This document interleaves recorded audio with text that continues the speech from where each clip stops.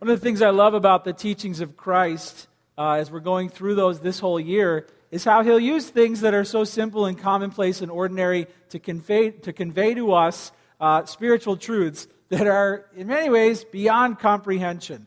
And today, Jesus uses this imagery of light and darkness to help us understand not only ourselves, but to understand God.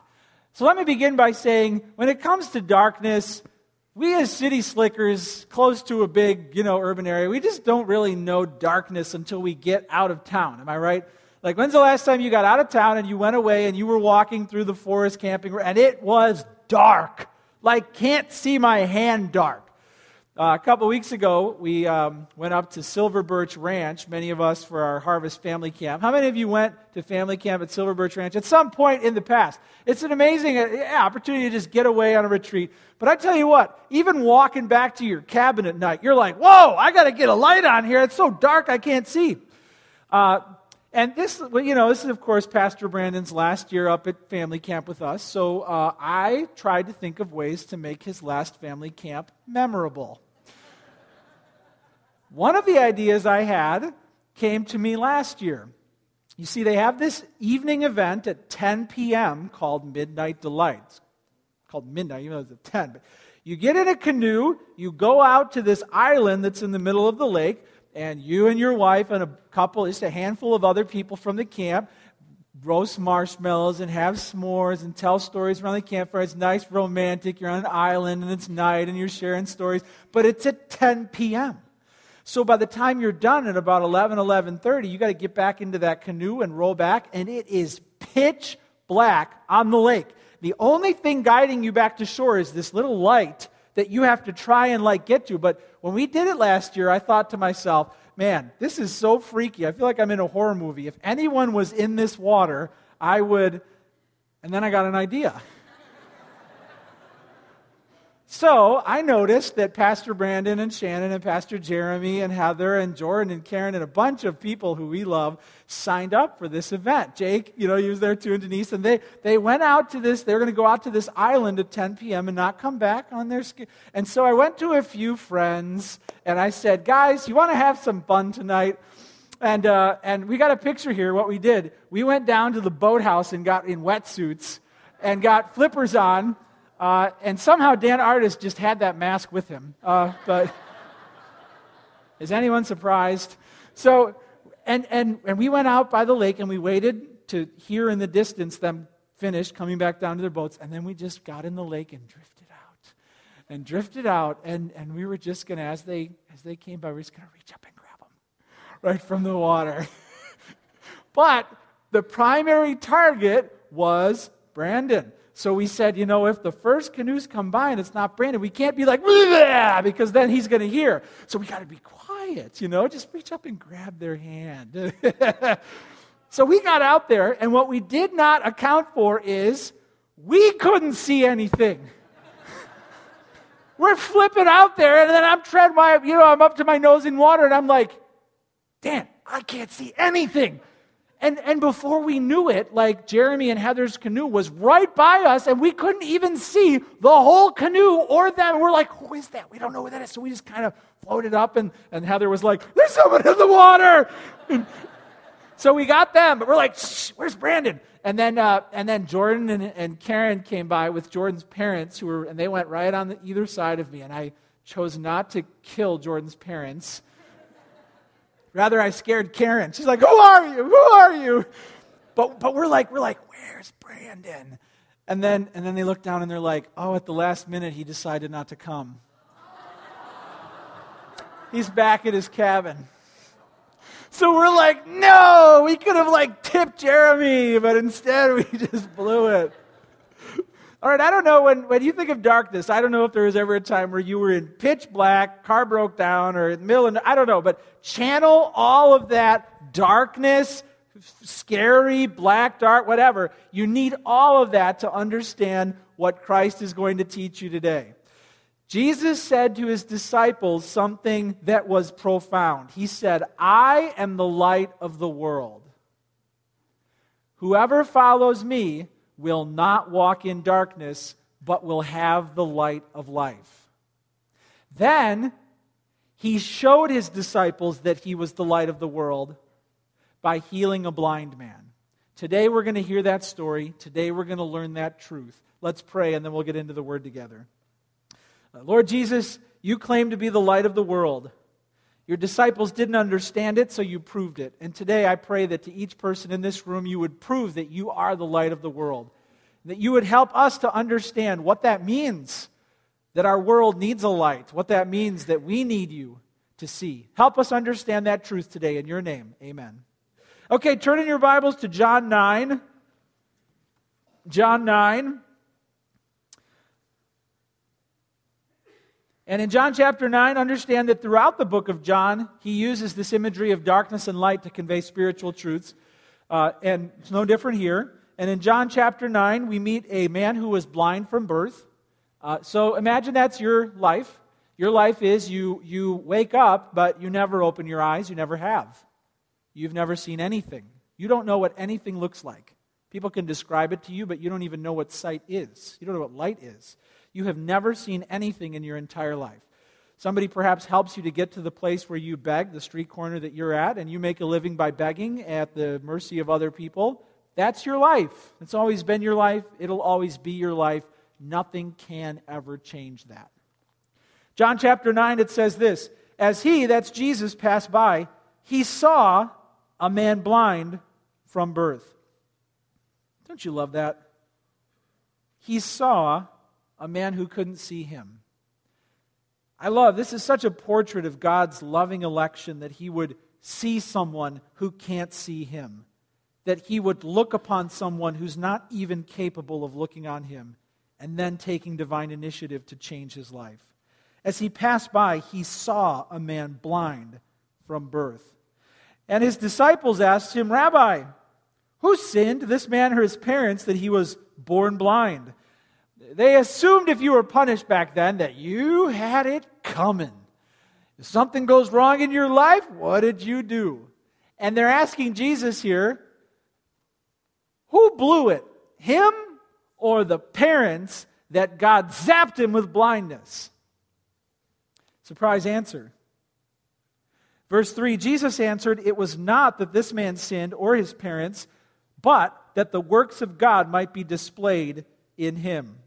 We must work the works of him who sent me while it is day. Night is coming when no one can work. As long as I am in the world, I am the light of the world. All right, understand this. Here's the controversial truth that Jesus just spoke about this world. You were born into a world immersed in darkness. Not physically, spiritually. You were born into a world that is so dark, you are blind to the realities of God around you.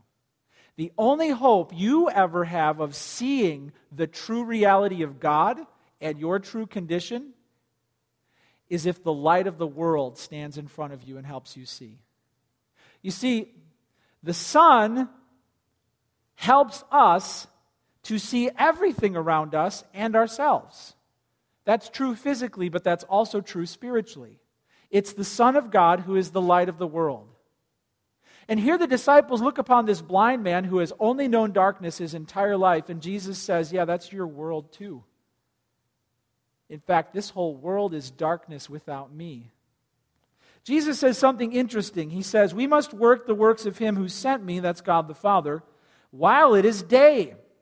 Night is coming when no one can work. What did he mean by that? He meant this world is dark without me. He meant your world is dark without me. Take me out of your life, take me out of your world, darkness. And night, he actually is predicting his own death here, because when Judas goes out to betray Jesus, John says, and it was night. And Jesus even called this is your hour, the hour of darkness. He was looking ahead to the time when the light of the world would be killed by the darkness. He's making a statement about your world around you. He's saying your world is dark, you were born into it. And he's also saying your world hates the light of the world. In fact, we're going to get that light out of this world by crucifying him. All of this spiritual truth is tucked into this little introduction. Then, Jesus told them it was true, I'm the light of the world. Then he proved it. Look at verse 6. It says in verse 6, having said these things, then he did something. He spat on the ground and made mud with the saliva. Then he anointed the man's eyes with the mud, and he said to him, go wash in the pool of Siloam, which means sent. So he went and washed and came back seeing. Wow, what was this like? This guy had never seen anything, and this random stranger comes up to him, and he hears something, and it's something gross. Ew, do we have any germaphobes here? Like you wash your hands and wish others did? Anybody you really appreciate hygiene in the world? And the thought of Jesus saying, hold still, as he lathers this spitty mud on this guy's eyes, you'd be like, ah, right? Okay, but honesty time, moms, how many times have you ever used your own saliva to clean something off of your child's face or to fix their hair? Hands up. Don't judge. Jesus makes this muddy paste, goes up to this blind beggar, smears it all over his eyes. I bet you can figure out what he's doing spiritually here. He's adding to this idea of blindness that there's this filth covering the eyes from seeing. And in his grace, he approaches this helpless blind sinner. He touches him, and then he gives him an opportunity to obey. He says, go and wash. So now you see a portrait of faith. Get up, go over, wash. That's a portrait of repentance. Wash away your sin, and then you can see. And what does he do? This blind sinner gets up, and he goes over to this pool. This is actually a bit cruel on the part of Jesus. Jesus doesn't say, first of all, he doesn't say, poof, have your sight back. He smears this spitty mud on him. Then he doesn't say, let me wash that off for you. He says, go find this pool. Where's this pool? Is it like 3 miles down the road? I mean, like, he's got to cross intersections with this like mud on his eyes. He's already blind. Can somebody give me a hand here? I'm trying to find this. Like the next time you help a blind guy, tell him, okay, just cross LaGrange, okay, head to the Costco, and then find a sink. Good luck. I mean, Jesus basically just lets him go. And he goes. He's trusting and obeying the commands of a man he's just met. That's a portrait of faith. The guy goes to the pool, and it says here, he went and he washed and he came back seeing. You can write this down. This is the spiritual lesson we get from this, the first one. Look at the light of the world and you will see. Look at the light of the world and you will see. What this blind man did is what each one of us must do. We must understand that there's filth, there's sin, we're blinded by the darkness of this world and by our own filth, and we must repent. We must go to the water. We must wash away by Christ's command what stands in the way of us seeing, and then we look upon the light of the world and we see. Wouldn't you love to spend the day with this man? Wouldn't you love to just sit next to him as he's begging, knowing what's coming? This is going to be his best day ever, and he doesn't even know it. And then Jesus comes by and wipes it, and then you're like, I'm going to follow him. And you follow him to the pool, and then he gets to the pool, and he bends down, and he washes his eyes, and then what's it like to see everything for the first time? He's like a kid. He's never seen grass. He's never seen anything. He's never seen dog. That's what a dog looks like. That's blue? Those are clouds? That's like the childlike wonder that must have filled his eyes. He must have been like, what is that? How is that? And some things must have looked pretty funny to him. He probably was just kind of like, ear. He saw everything for the first time. Wouldn't you love to just be there? Just be like, listen, this had never happened in the history of humanity until the New Testament. It had never happened where a person who was born with defective eyes that never worked, boom, they were turned on. The medical miracle alone is astonishing, but the spiritual truth behind it is even more astonishing. Jesus, the light of the world, says he needs to do that for you. Your spiritual eyes were defective at birth. If you don't look upon the light of the world, you'll never see the world around you as God wants you to see it. You'll never see God as he wants you to see him until you look upon his Son. It's profound. Jesus is the light of the world, and he proved it by giving this man his physical sight back. Well, this is amazing. What happens next? Look at verse 8. The beggars, or the neighbors, and those who had seen him before as a beggar were saying, "Is this not the man who used to sit and beg?" Some said, "It is he." Others said, "No, he's like him." He kept saying, "I am the man." This is really funny. "Hey, it's me! I can see! It's not you. You're not that guy. I've known you. You're a beggar." No, it's me. My eyes work now." "No, it's not him." "Yes, it is." "No, it's not." "Yes, it is." "It's me." Nobody believed it. They're like, "You're different. There's something different about you." So they said to him, verse 10, "Then how were your eyes opened?" He answered, "The man called Jesus made mud and anointed my eyes and said to me, 'Go to Siloam and wash.' So I went and washed and received my sight." They said to him, "Where is he?" He said, "I don't know. I've had my sight for 10 seconds. I just told you." "What do you mean, where is he?" "I don't know." Aren't you listening? He's getting, it's like these people are like, "You're not even you." Because he's so different. Hey, write this down. Here's the second thing we see here. Tell people that Jesus changed your life. Look upon the light of the world and get your sight back. And then guess what? Tell people that Jesus changed your life. This guy's a role model to us. It's his first day as a Christian. And he's so effortlessly naming the name of Jesus in casual conversation. He said, "You know what? Jesus did this to me." Just look back over the last couple weeks, the last month, and just ask yourself, how are you intentionally just working the name of Jesus into your regular conversations? Not being obnoxious about it, not being militant about it, not like, "I'm going to get out my 5-page testimony, and then I'm going to trap somebody in an elevator and tell them the whole thing." I mean, naturally, courageously, gratefully, just saying the name of Jesus as you tell people about your life and what's important to you and what's on Facebook posts and on Twitter or even in your text messages or your emails, just putting the word Jesus in there when it's fitting and appropriate. Are you doing that?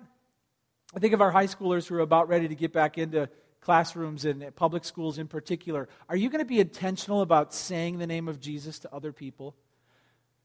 I don't just mean saying, "Yeah, I go to church." I don't just mean saying, "Yeah, I'm in a Bible." I mean saying the name Jesus to tell people he's the one who changed you and he's the one who is changing you. It takes effort. It takes courage. And then people will see that you're different and they'll wonder why.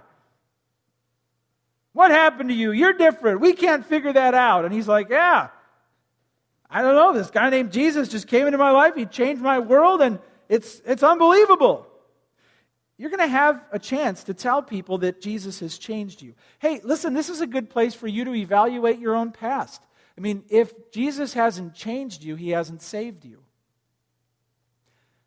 Like if we sat down and I said, "Tell me how Jesus has changed you," could you share with me, right off the top of your head, 3, 4, 5 ways that you're different because you're different? You're different. And can you tell me those things? Could you tell me, I had a volcanic temper, and my kids got it, and my wife got it, and my boss got it, and then Jesus. Or my craving for gossip and slander was so immense, and then when Jesus came, he changed me, and he helped me to tame my tongue and to wash my ears. Or I was so filthy greedy, and I just money every day, Saturday, Sunday, money, and then God taught me contentment. I mean, has Jesus changed you? And I don't just mean at the cross initially. I mean ongoingly. Has he built new virtues into your life? Mercy and compassion. I had none of that before Christ, but he's taught me over the years how and when to show those things. Christians, whether you were saved at a young age or whether you were saved middle age or old age or whenever, there's going to be stories of how Jesus has changed you and how he is changing you. You're under construction if you're a follower of Christ. And here, these people who were in his inner circle saw it. You're different. Well, word got around to the religious authorities. And they wanted to bring this guy in for some, can you imagine? They got my sight back! That's amazing, I want to go see a bird. And then they're like, come with us. The religious authorities would like to question you. What? I'm having the best day of my life. What do you mean they want to question me? So then he goes in. Look at verse 13. They brought to the Pharisees, those are like the local synagogue pastors. Okay, they brought to the Pharisees the man who had formerly been blind. Now it was a Sabbath day when Jesus made the mud and opened his eyes. So the Pharisees again asked him how he had received his sight. He said to them, he put mud on my eyes and I washed and I see. Some of the Pharisees said, this man is not from God, for he does not keep the Sabbath. But others said, how could a man who is a sinner do such signs? So there was division among them. They said again to the blind man, what do you say about him since he has opened your eyes? He said, he is a prophet. Now he's telling the religious authorities that Jesus changed his life. He gets called in from his best day ever, and he gets put on this little mini trial. Well, you see, sir, this is a Sabbath, and we have rules on the Sabbath, and actually this man should not have healed you on this day. To which the blind man's like, oh, okay, I'll just go find him and ask him to give me my blindness back for another day. How, heartless, harsh, unkind, for Jesus to give this guy something and then for them to be like, he's breaking our rules. What? How pathetic is this? When you tell people that Jesus changed your life, listen, don't be surprised if it's the religious people who give you a hard time. Calm down about this. We're not even sure what to think about this life change and how it happened. And they're like, tell us how it happened again. And Jesus. And they're, we don't know how to think about that. It's the religious people who are going to give you a hard time. It's the people who claim to go to church and know God that are going to be bothered by how you're different now. Why? Because they don't have the real thing. And you're bringing conviction into their heart. Don't be surprised when your changed life causes division in your family. Don't be surprised when your changed life causes division among your work relationships. Listen, Jesus says, I came into the world to bring division, to bring a sword. He will divide family members. But you still have to tell people about it. Well, things started to escalate here. Things started to escalate here because he told people Jesus changed his life, and then things start escalating, so he gets dragged in once, and then look at verse 17. It says in verse 17, so they said about him, he said, he's a prophet. Verse 18, the Jews did not believe that he had been blind and he had received his sight. So this guy comes in, tells his story, and then he goes out, and they're like, what do we think about this? I think he's lying. I don't think he was really born blind. I think he's just making this up. He's just making this up. Let's bring in his parents. Let's find out if he was really born blind, because we don't even believe that he was born blind. So they haul the guy's parents. He had to go get his parents, which would have been kind of funny. He's never even seen his own parents before. He's like, excuse me, can you say something, please? Mom, all right, good, come with me. Where's Dad? Let's go. Brings his parents in, and then it seems like he at least steps out of the room. They bring the parents of the man who received his sight, verse 19, and ask them, is this your son who you say was born blind? How then does he now see? His parents answered, this is our son, and that he was born blind, but how he now sees we do not know, nor do we know who opened his eyes. Ask him. He's of age. He'll speak for himself. Now, John, the Apostle John who wrote this, gives us a little extra information here. He says his parents said these things because they feared the Jews, for the Jews had already agreed that if anyone should confess Jesus to be Christ, he was to be put out of the synagogue. Therefore his parents said, he is of age, ask him. What's that called when you know something is true and you say you don't know that it's true? Lying. Why did they lie? Because they were playing the part of the cowardly, fearful witnesses who wouldn't give glory to Christ for a life that's been changed around them. The Pharisees won't give Jesus the credit because they think he's a sinner. The parents won't give Jesus the credit because they're afraid of what it'll cost them. The blind man, he won't shut up about Jesus. Jesus did it. He's the one who did it. He doesn't even care. This is good. Write this down. Here's the third thing. Look at the light of the world. You'll see. Tell people that Jesus changed your life. Number 3, endure conflict and opposition for Jesus. If you start telling people Jesus changed you, you'll get abuse heaped on you. It will get hot and tense around you. And don't be like the parents who were afraid. Oh, this could cost us something. If we really tell the truth and we name the name of Jesus, we're going to get in big trouble. They're going to put us out of the synagogue. Bad example. Good example? The blind man. He just says it. He just tells him what happened. We've all been afraid of sharing our faith at some point in life, right? When I was a teacher, before I was a pastor, in a public school district, before the school year started, they'd get all of us teachers into one room, right? And then they bring in some motivational speaker to fire us up, to get us ready for a whole year where we would be taming savages. So there we were sitting, and this one motivational speaker came, and he got us all revved up, and then he decided to do an interactive thing. He said, I want to know, because teachers influence. He's like, I want to know the person who most influenced you in life. And then he started passing a microphone around. And all the teachers, hundreds of people, all the teachers in the district were here, and one by one they started sharing the person who most influenced them in life. Now you would think, future pastor, of course I know what to say, and I'm not afraid to say it. I was like, get that microphone away from me. It's coming close to me. I know the name I have to say. I know exactly who it is. Oh, what are people? I'm sweating. I'm getting fearful. I'm like, how do I say it? What do I say it? There's all the teachers in the district. This is my first year. What do I... Fear, fear, fear, fear, fear. And the microphone was going around, and then it didn't get to me, and I was kind of relieved. And then after it, I was like, what was that, Christian? Like,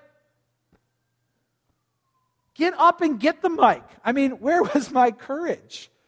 I just felt ashamed. Like, why was I so nervous about that? Why wouldn't I say, give me that mic, I want to tell people that Jesus changed my life?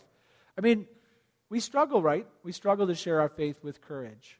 We get nervous at what people will think if we actually raise our hand in class and say, I disagree with that and I have another opinion. We get nervous, right?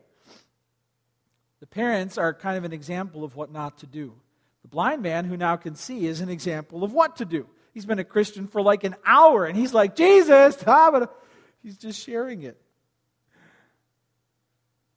Well, it gets real interesting because they bring the blind man back in again. Look at verse 24. So the second time they called the man who had been blind and said to him, give glory to God. We know that this is really funny. He's back out having the best day of his life, and then he gets called in again. Hey, they want to see you again. What? And then he gets hauled in, and he comes in there. He's just like rubbing his eyes, and they're like, we have some questions for you, sir. And they're like, what is the matter? What are you doing? And he's like, don't look right at the sun. I mean, if you look right at the sun, it stings, okay? Whatever you do, don't look at the sun. And they're like, okay, thank you for that. And then they start drilling him with questions again. For the second time, they called the man who had been blind and said to him, give glory to God. We know that this man is a sinner. We have our ways of knowing that this Jesus is a sinful person. So tell us the truth. How'd you really get your sight? Tell us the truth. Tell us what really happened.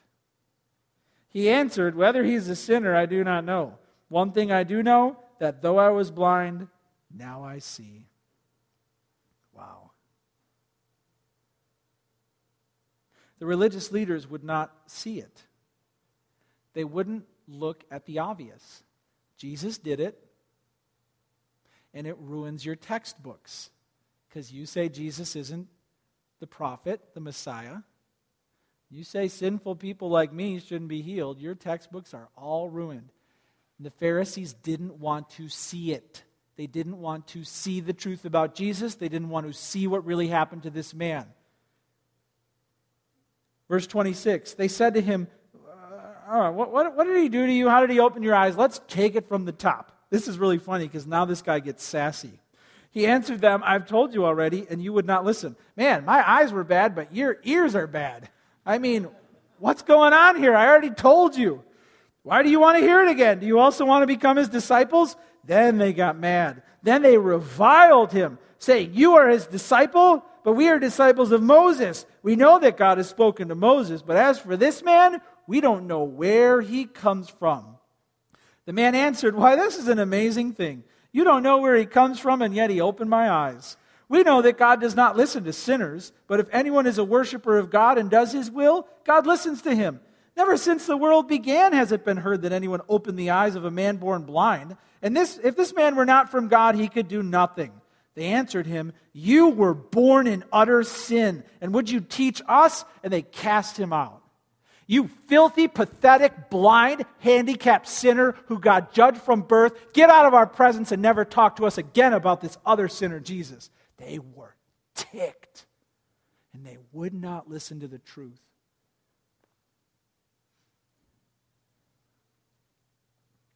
So you got a blind man who can now see. And one of the things, in addition to all the other fun things he sees on his first day of life, is he sees the blindness of his religious leaders. And he's astonished by it. You can't see where this guy came from? Anybody could see that. You just gave me sight. And Jesus uses this weak outcast to shame the religious leaders. And their unkindness and their unloving hearts and their self-righteousness is all exposed. All because Jesus changed his life. He was cast out of the synagogue. You know, that's the worst thing that could possibly happen. It means you're disowned by your family. You'd be ruined financially because you're tied in with the community for work and charity. You'd be demonized spiritually. You'd be banished from work. Now, the best day ever just became the worst day ever, all because of Christ. All because he told the truth. This is his first day as a Christian, and it's the worst day of his life. At least when he was blind, people would help him and welcome him in and show him, but now he's out. He's out. Wow. I wonder, has Jesus ever ruined one of your days? Has it been all Jesus' fault? Has he complicated your life? Because of him, did you know you had to break off a relationship that meant a lot to you? Because of him, did you have to make some financial decisions that made it hard because you were doing what is right? Because of him, did you lose some friends, or was a relationship strained because you told someone the truth when no one else was? Like, has he really complicated your life? Has he ruined one of your days? He just ruined this guy's life by giving him his sight back. How would that feel? How would this blind man feel? Is he wondering, why did this even happen? Maybe I shouldn't have even gotten my sight. They kicked me out. Well, the good news is Jesus finds him again. Verse 35. Jesus heard that they had cast him out. And having found him, he said, "Do you believe in the Son of Man?" Now, he hadn't seen Jesus yet. Because Jesus sent him away. He went and washed, and then he came back and he saw. So Jesus came back up, and he didn't really recognize that this is the guy who gave him back his sight. It's just another guy who walks up, and he's like, "Hi, nice to meet you. How are you?" He's like, "Do you believe in the Son of Man?" Now, the Son of Man, that's drawn from the book of Daniel. It's a title for the Messiah. It's the deliverer who would come into the world, who would eventually rule forever. It's called the Son of Man. So when Jesus says, "Do you believe in the Son of Man?" he means the promised Messiah who would come into the world. All right? And in verse 36, he answered, "And who is he, sir, that I may believe in him?" Jesus said to him, "You have seen him, and it is he who is speaking to you." Rarely would Jesus directly tell someone who he is. He did it to the woman at the well. He did it on trial. It was vague. It was covered up. And here he discloses himself. This guy got kicked out of the synagogue. Jesus finds him down, and he's like, "Do you believe in the Son of Man? Who is he that I might believe in him?" You've seen him, and he is the one who's talking to you. In other words, the one that you somehow have heard about throughout all your childhood, the deliverer who would come in and one day will rule forever, he's standing right in front of you, and you're looking at him. You're looking at him with your own eyes. Wow. Verse 38. How would he respond? He said, Well, they just kicked me out of the synagogue because of you. My parents wouldn't even tell the truth about me. I just lost everything. Thanks a lot, Jesus. That's not how he responded. He said, Lord, I believe. And he worshiped him. He said, Lord. It's a title of God. I believe that you're the promised deliverer and ruler and Messiah. And he worshiped him. He fell down, he worshiped him.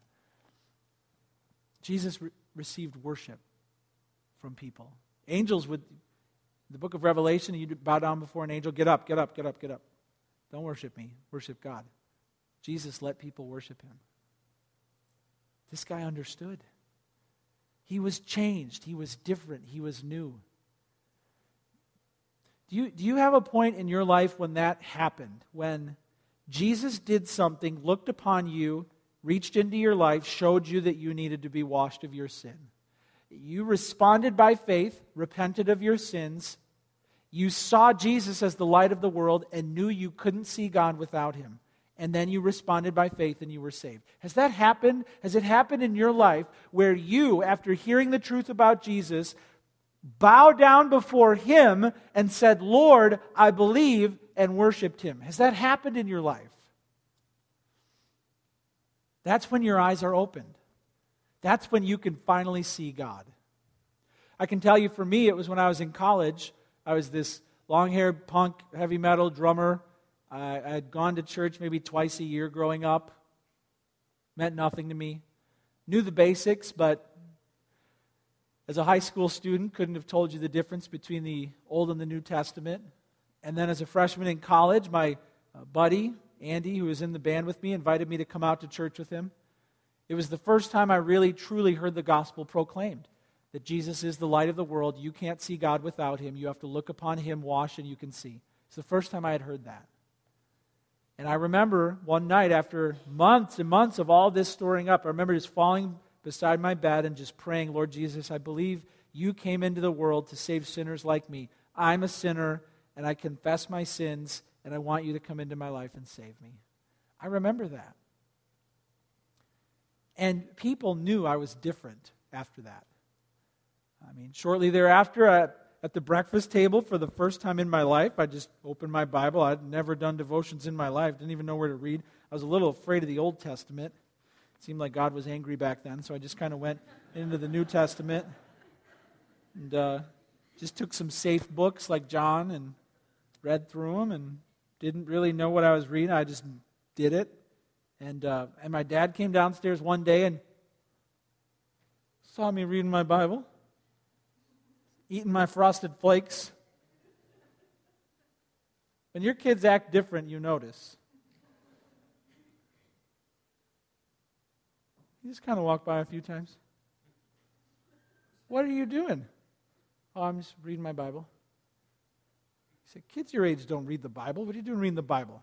You in a cult? No. Not in a cult. I'm just reading the Bible. He's different, right? But then I had the joy a few years later, out of nowhere, at the end of a church service, my dad gets up and walks down the aisle. He gets saved and baptized. So then I'm starting to see him do things, and I'm like, he's different. You know, when your parents are different, he's acting funny. He's different. My grandma got saved. My mom got saved. You can see the life change. And it starts when you realize that you were born into a world that was immersed in darkness. Therefore, you were blind to the realities of God. You couldn't even know your true reality until the light of the world came down. This is a bold claim that Jesus makes. He's saying you can't see without him. You can't see God without him. You can't see yourself without him. You can't see your purpose in this life without him. It's only when you bow before him and say, Lord, I believe, that you get your spiritual sight. And he proved it by healing this man born blind from birth. He gave this man more than a physical miracle. See, he could have just sent him on his way and said, hey, enjoy your new eyes, right?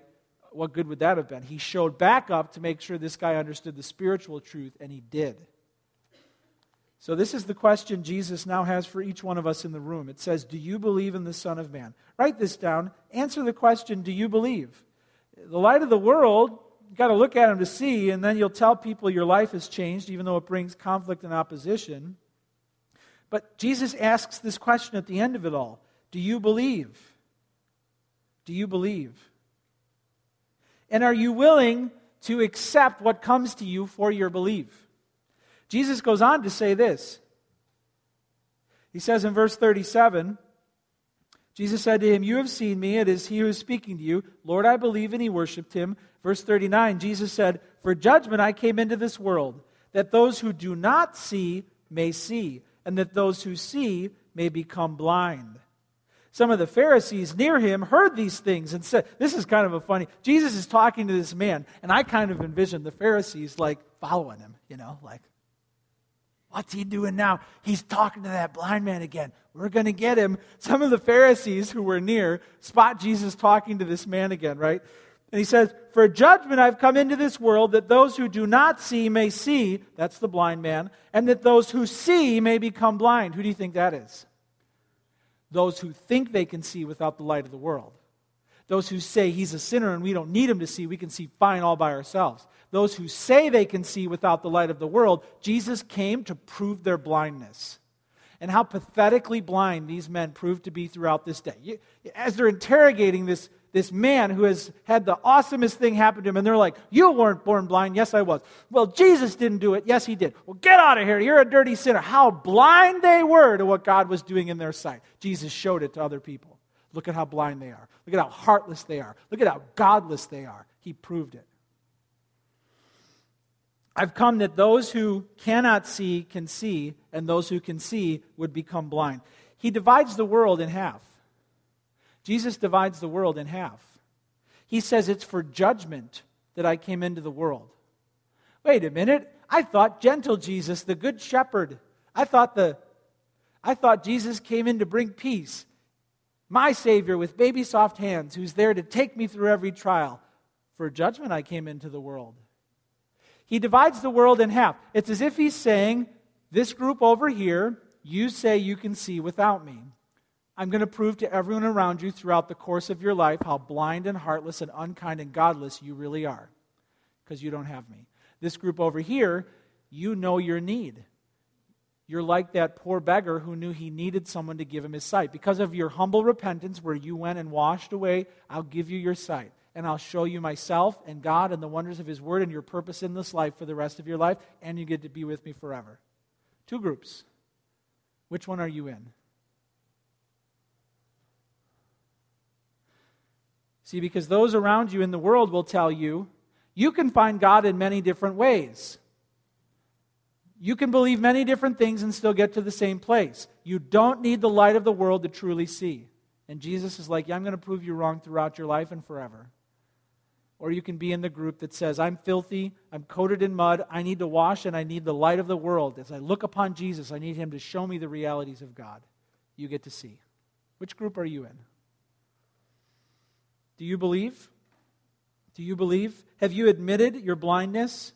Have you looked at your darkness? Have you understood your need to wash the guilt away? Jesus says in verse 40, some of the Pharisees near him heard these things and said to him, are we also blind? What an insult! He just called us blind, spiritually. Jesus said to them, if you were blind, meaning you admitted your blindness, you would have no guilt. See, so blindness is spiritual guilt. But now that you say we see, meaning we see without you, your guilt remains. He convicts them of self-righteousness. We can see the realities of heaven alone, and we don't need anyone to help us wash away our sin. He's like, your guilt remains. Your guilt remains. Hey, here's the truth, and I want to know if you believe it. Jesus said he's the light of the world. He said, I'm the light of the world. Those who follow me will walk in the light, not in the darkness. Do you believe that? Do you believe that without the light of the world, you can't see God? Do you believe that without Christ, you can't understand the truth about God? Do you believe that Jesus is the only way your eyes can open up to the person of God and your purpose in this life?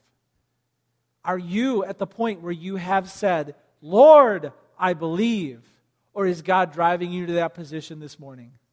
We have people who come to this church every week who don't have eternity settled. They go to bed at night wondering if they're going to heaven. I've been there. Up until I got saved in college, I distinctly remember laying awake at night, looking up at the ceiling, saying, I don't know if I'm going to heaven. If I don't get it tomorrow, I don't know where I'm going. I know what that's like.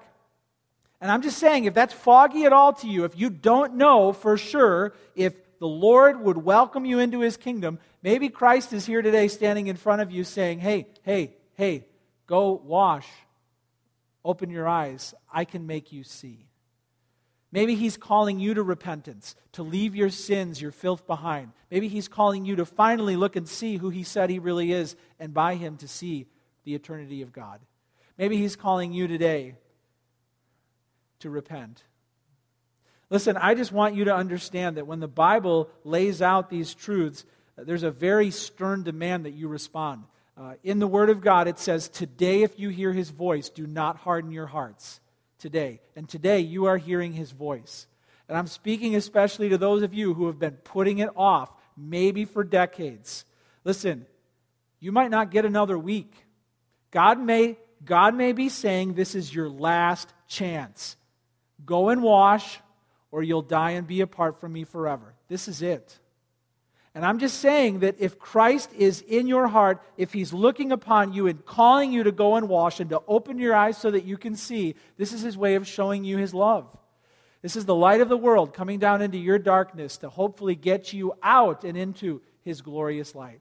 And I just want you to take this seriously, and I want to give you a chance to respond. Listen, you're a blind, helpless sinner. You can't save yourself. All you can do is obey by faith and trust the Lord Jesus, and He gives you sight. It's a miracle. It's a spiritual miracle. Let's pray.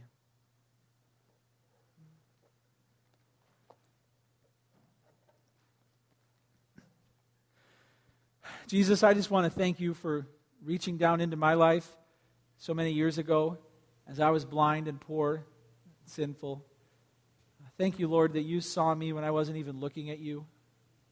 And thank You that though I was filled with sin, rebellious and deceptive, worthy of hell, thank You that You would approach me and give me the opportunity to go wash and see.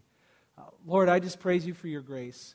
And I think of all those here in this room who don't know that, who don't know Your love, who can't see yet, whether because of fear or self-righteousness or sin, they don't have a personal awareness of God in their lives. Maybe they've even wondered where You've been all their life. And now You're showing them that You've been trying to show them Yourself through Christ.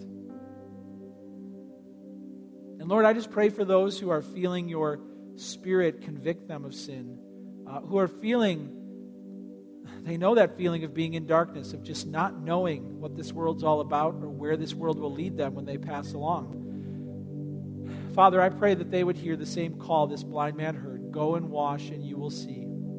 Pray that they would believe the same truth this blind man heard, that Jesus is the light of the world, the only hope of us finding our way back to the Father. And I just want to give them a chance to pray along with me right now, just a sincere prayer in their own heart, saying something like this: Father in heaven, I've lived in darkness for far too long. I've loved the darkness for far too long. But now I look upon your glorious light in your Son. Now I see the truth that you sent. And now I see your power to heal me and my spirit. And here and now I repent of my sins and call upon you through your Son to give me my sight, to show me who you are. And I pray that you would give me the assurance that I'll be with you in glorious light forever, and that I will not be cast out into the darkness. I pray that you would help me to find new hope and joy as I see things as you see them. Give me courage to be a witness to all who are around me of what you've done in my heart. Father, for those who prayed along with me here, show them that your love for them is the same as your love for your son and your son's love for this blind man. Show them you'll never leave them and never forsake them. And one day their faith will become sight. We pray this in Jesus' name.